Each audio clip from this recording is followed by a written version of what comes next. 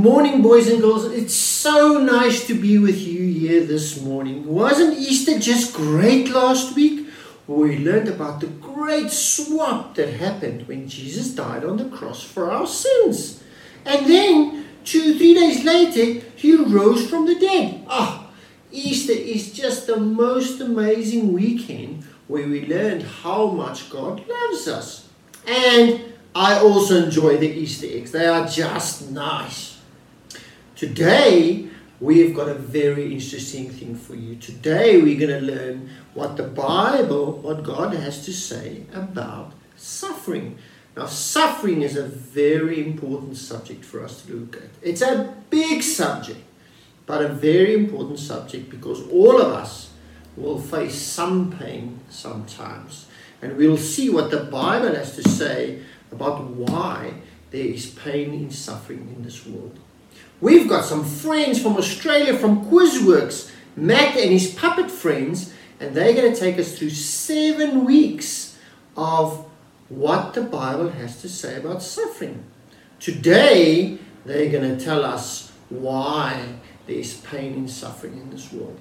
I think it's very important for us to pray because we're going to have to ask God to help us trust and believe what he tells us. Because when it comes to suffering and when it comes to pain in our own lives, it's not easy to believe. So I'm going to pray for us and I'm going to ask God to help us believe what he tells us from his word. So let's close our eyes. Let's pray together. Heavenly Father, thank you very much that you love us. And you love us so much that you want to help us when it comes to this big subject of suffering. We pray that you, through your Spirit, working through your word, will help us not just understand with our minds, but also believe in our hearts. And Lord, we pray this for your sake and for your glory. Amen. Here we go. Beep, beep.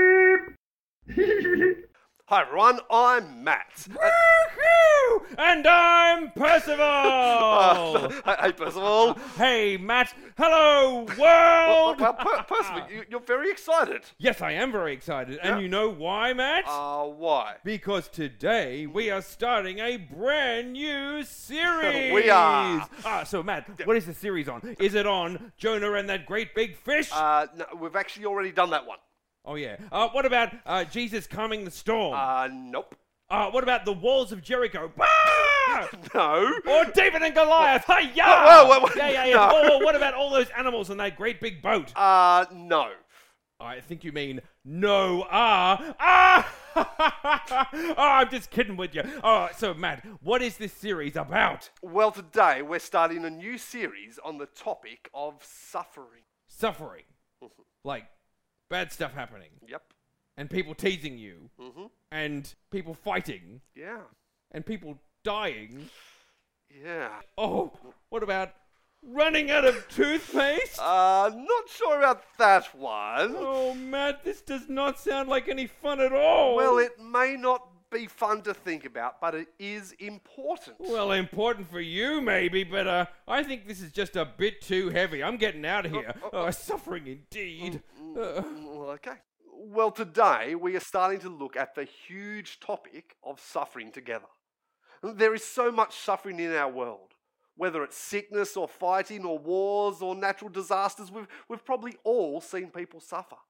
And many of us have experienced suffering ourselves. In fact, even as you watch this, some of you may be suffering.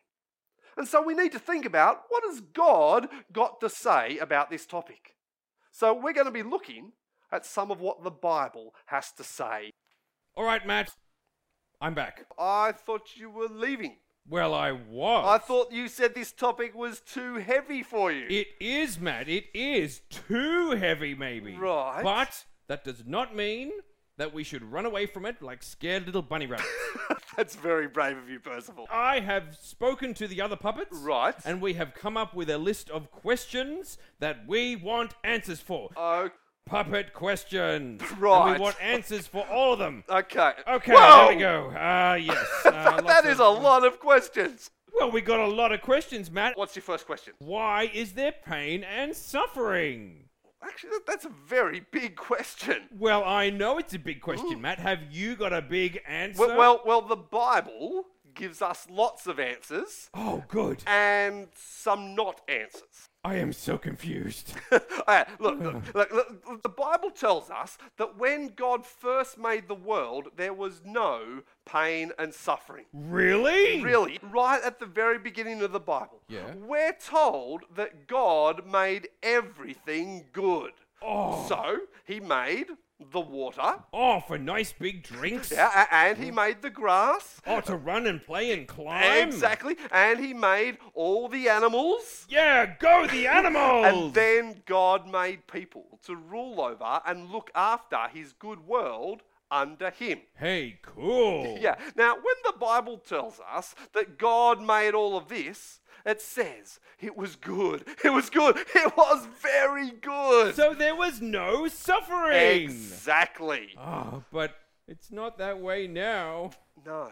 See, the Bible tells us that when God first made the first people, God gave them just one rule. There was one particular tree. It was called the tree of the knowledge of good and evil. And God commanded people not to eat from this one tree. But they could eat from everything else, right? Exactly. And God promised that if they obeyed him, then everything would stay good. And there would be no suffering. Exactly. Oh. But God warned that if they disobeyed, well, there would be serious consequences. But hey, it was just one rule. How easy's that? Well, in Genesis chapter 3, Yeah. we're told that people disobeyed God and they ate some of the fruit that God had told them not to. Oh dear. Yes, oh dear. Oh. And the Bible tells us that ever since that day, there has been pain and suffering in the world. People get sick, people fight, people even die. Oh man, that's awful. It is. But hey, at least the Bible does give an answer. Why is there pain and suffering? Well, because people disobeyed God, and now there is suffering. Except, Except what? while that's always true, it's not the whole answer. Huh? Well, the Bible is also clear that not all of our pain and suffering is because of specific wrong things that we have done. It's not? No. For example, there's another book in the Bible about a man named Job. Okay. And the Bible tells us that Job had a great life. He was rich. And he had a great big place to live in. Oh, and wow. he had a big family who he loved very much. Well, it sounds like this guy would have no suffering at all. Well, that's the whole thing. Yeah? Job went through an awful lot of suffering. All of his money and his houses and even his family were destroyed. Oh no! Yeah, and then he had awful sores all over his Ew. body. That meant he went through all kinds of pain and suffering. Oh wow. He must have really disobeyed God big time to have that kind of suffering. Well, that's what Job's friends said. They came and they kept telling him, "You must have been really bad to receive so much pain and suffering." Well, exactly. Well, no. In fact, God comes along Yeah. and God says, what these three friends are saying, it's a load of rubbish. It was not because Job had done lots of bad things that he was suffering so badly. Well, what reason did God give Job for all of his pain and suffering? Well, God never actually tells Job the reason. What, never? Never. God comes along and says, I'm in control, but then he never gives Job the answer to why he was made to suffer so badly. So Job never found out? No. You know how I said that the Bible gives us lots of answers but also some not answers? Yeah. Well, often the not answer is we just don't know. God doesn't always tell us.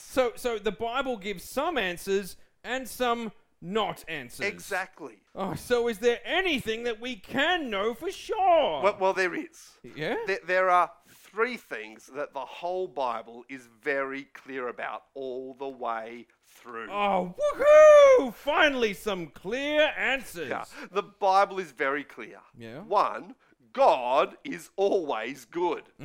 2, God is always loving. And 3, God is always in control. But Matt, Yeah. how do you know that? Well, we know that from the Yeah. whole Bible, but the time that we see it most clearly is when Jesus died on the cross. Well, what? Well, how does Jesus dying on the cross show that God is good and loving and in control? Well, because Jesus died and rose again, Yeah. people can know that God's plan is always good, because we can know that God's plan doesn't end with pain and suffering. There is life even after death. Oh, well, that is good. It is. And because Jesus died and rose again, Yeah. we can know that God is always loving. Because people who don't deserve it, which the Bible tells us is all of us, Yeah. can be made right with God again. Oh, that is loving. It sure is. And because Jesus died and rose again, we can know that God is always in control, because